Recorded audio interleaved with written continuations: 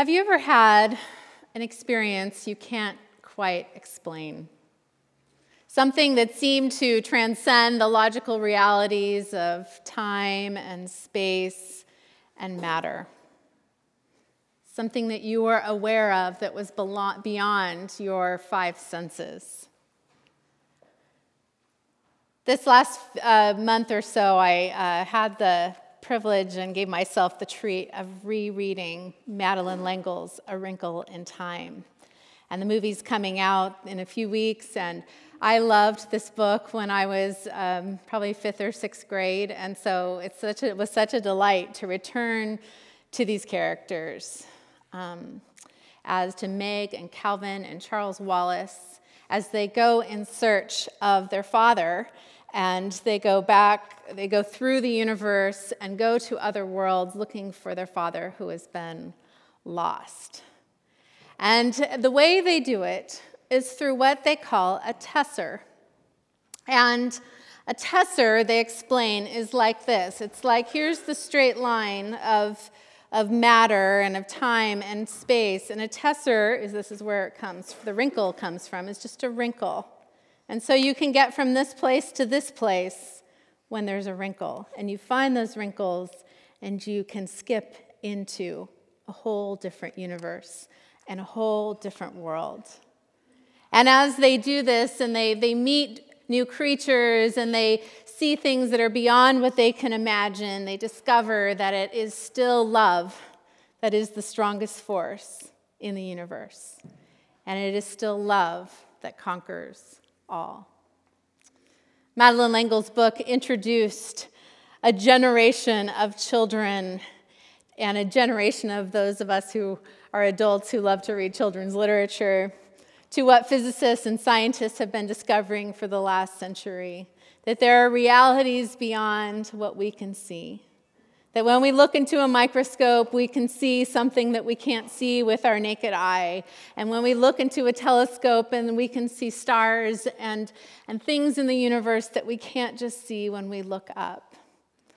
And now astronomers tell us that 96% of our universe is made up of black holes. 96% of things that we can't see or measure or fully understand.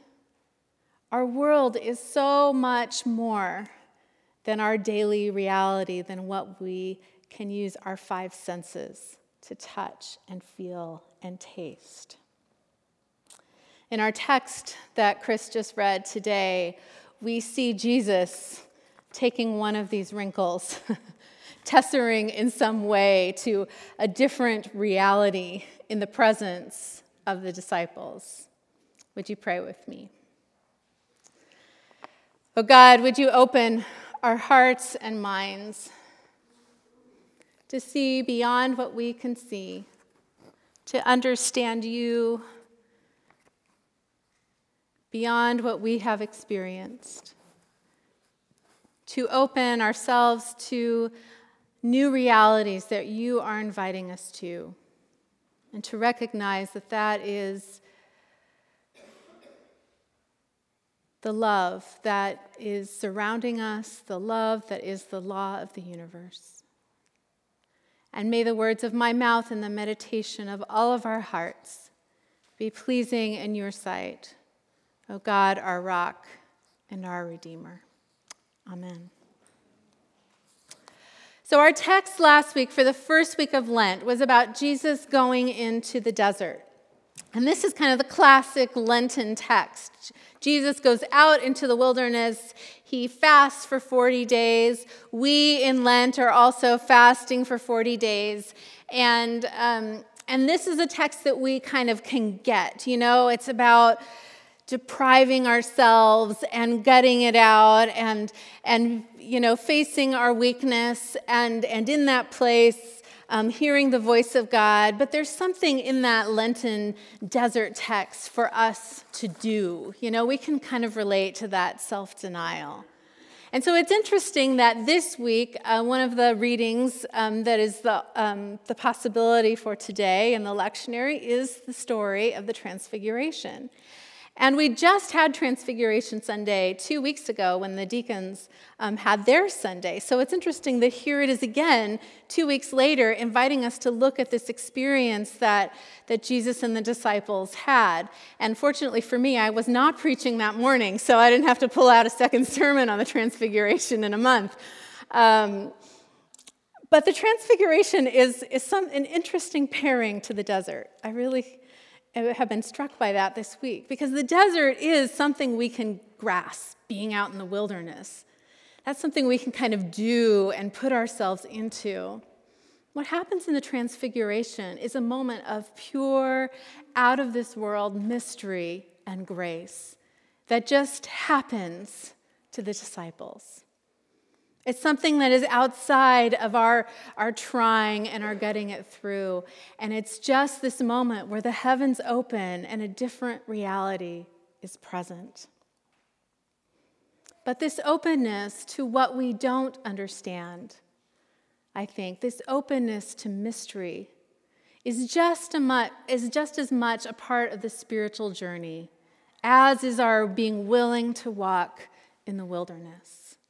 And so here we have wilderness and mystery in our journey of Lent.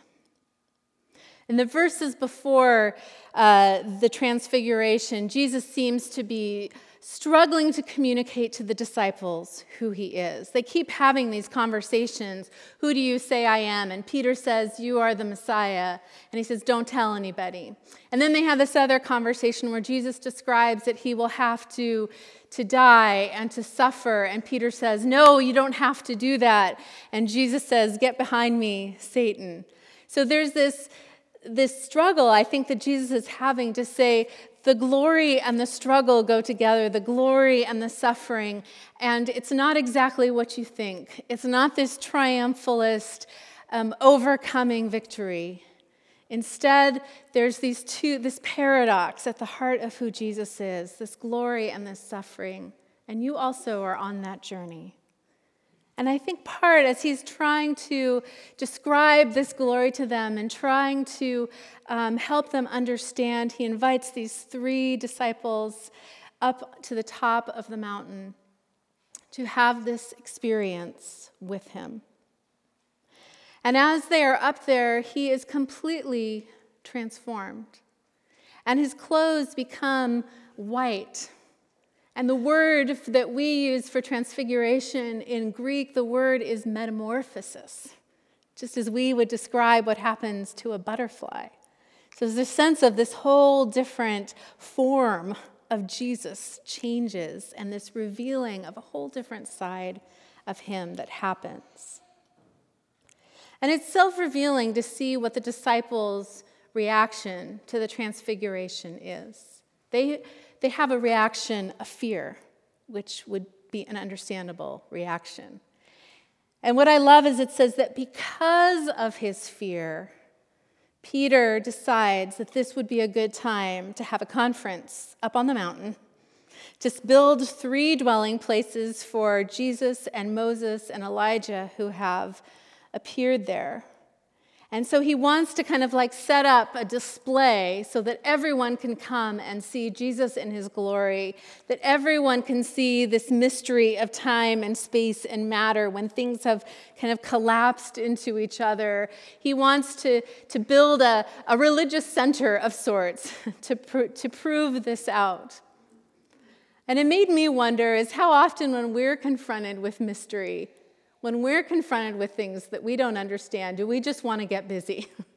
Do we put it off by let's make something of this instead of being able to just sit and take in the mystery? Because really, when you have an experience of mystery, it's slippery and it doesn't last, and you can't usually get your hands around it or quantify it or even sometimes put any words to it.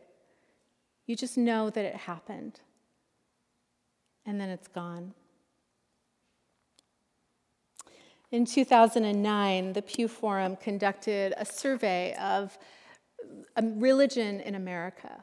They had done a similar survey in 1962, and when they asked the question, how many people have ever had a religious or mystical experience?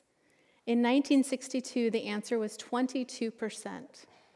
So think about that. In 1962, churches were full and Sunday schools were full, and mainline religion was, what everyone was doing. It was right on the cusp of what we know is all the turmoil and the change in the 1960s. But only 22% reported ever having a religious or mystical experience. They asked that same question in 2009, and 48% of Americans said that they had had a religious or mystical experience. That's a huge rise. And it's interesting that as our religious institutions are struggling, as Diana Butler Bass says, the mystics are on the rise. And I think that there's many reasons for why that is, and yet it's a really interesting thing to think that 1 in 2 of us, 1 in 2 people that you're walking around in the street would say that they've had an experience of mystery, a religious experience of some sort. As a pastor, this really makes me wonder what this means for faith and how we talk about it. If you were to take some people take a very crude cut of society and experiences into 3 categories. 1 being pre-modern. So before science, before the written text and the printing press, not the written text, but just the printing press, before all of that, the pre-modern mindset would be focused on just what you can experience on a day-to-day level.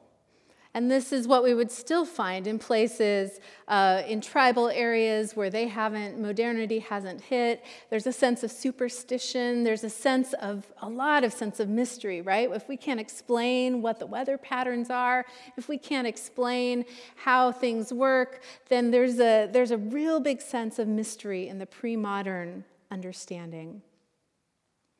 But then we have modernity, which hits us with the printing press and microscopes and the particle accelerator down the street, and this capacity to be able to study and understand, to communicate written information and share that broadly, and all of a sudden reality becomes about what we can prove and what we can see.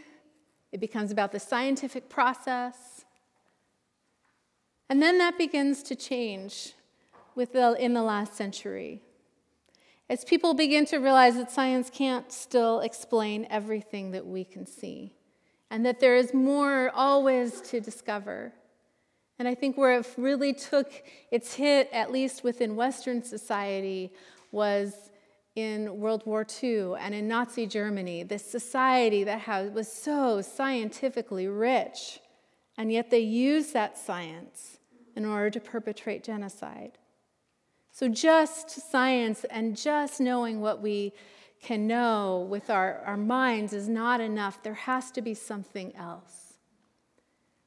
And so that third category is called postmodernism. Again, these are rough terms, but postmodernism being there has to be different ways of knowing, affirming all that we can know through science, and yet saying there is also mystery.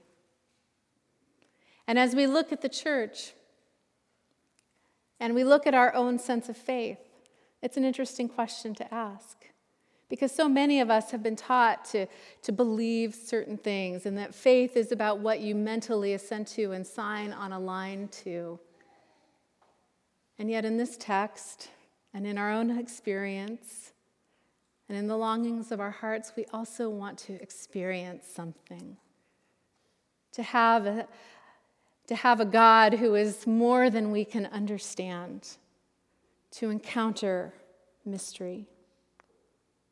In A Wrinkle in Time, there are beings that they encounter on this planet who cannot see. They don't see with eyes. They don't have eyes. They have all these sensors out all over them. And as Meg is trying to explain what sight is to one of them, she says, "Oh, how limiting sight must be." And I think that is what's beyond Modernism, what's beyond the science, is sensing in a different way. For all that we have discovered and all that we have quantified, it's not the whole reality. Another quote from A Wrinkle in Time. I don't understand it any more than you do, but one thing I've learned is that you don't have to understand things for them to be. You don't have to understand things for them to be. And as Jesus and his disciples in particular, have this experience of the transfiguration, they're having an experience that they don't understand, that they can't grasp. They don't even have time to pick up a hammer and nail and start building a monument to it. And so these are deep questions for us in our faith, deep questions for us as a church. Can we make more room amidst our dogma and our church history and our institutions and our buildings for the experience of God? Can we return to a faith that, as the writer of Hebrews describes in the Bible, that the faith is the evidence of things not seen? Are we willing to let go of our grip on those things that we can control and quantify to enter into a space of questions and humility, connection, that space of mystery? And what would it mean to have a little bit more space for mysticism in our life together? In the Monday night group this week, we shared a few of us shared our experiences of our mystical moments with each other. But that's really vulnerable. You can't prove it. I don't know why at that moment things opened up for me in a different way, but they did. And the transfiguration is the space for us to do that. It gives us permission to have those conversations. When I look through the life of Jesus and I look at the experience of the mystics throughout history, this is how I would define mystery or a mystical experience. It's any experience that leads you, any experience beyond yourself, that leads you to deeper connection and deeper unity with God and others. So any experience beyond yourself that leads you to deeper connection, deeper unity with God and others. So if someone says that God told me to go out and kill so-and-so, that is not a mystical experience. We have to have ways to process this. And yet if the foundational reality of the universe is love, and the foundational reality of the universe is connection, that any time that we find ourselves moving deeper into connection based on truth, then that is a moment where God is moving in us. And any time that we are outside of ourselves. So for example, a few years ago, I had been struggling to forgive someone in my life for years. And I had done all of the work that I knew how to do. I had tried to talk it out. I had asked for forgiveness. I had tried to have conversations, and yet still over the time, every time I saw this person, I just felt like I was in knots around it. And then one day, after all that work, I was in their presence, and I was free, and it was gone. And I was able to love them. That's what I would consider a mystical experience.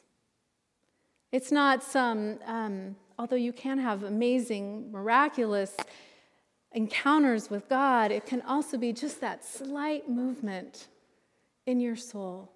That slight shift when you ask God to be with you in a day, and a day where you felt heavy and everything felt wrong, all of a sudden shifts.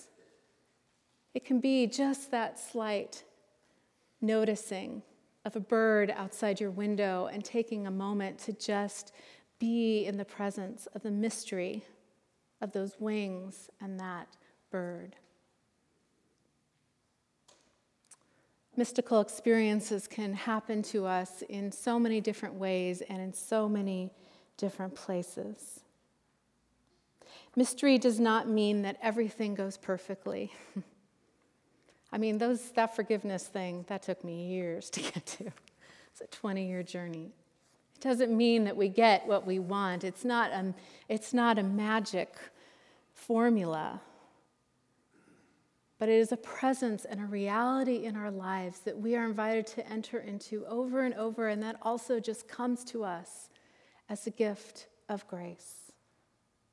Mystery is the other side of wandering in the wilderness. It's what we cannot control or produce, and yet is a window into this reality of God's love, this reality that God is with us. So my prayer for you today and in this Lenten season is that you will soften enough to enter into mystery and to allow it to enter into you. Amen. Part of our practice during Lent together on Sunday mornings is to spend some time in silence together.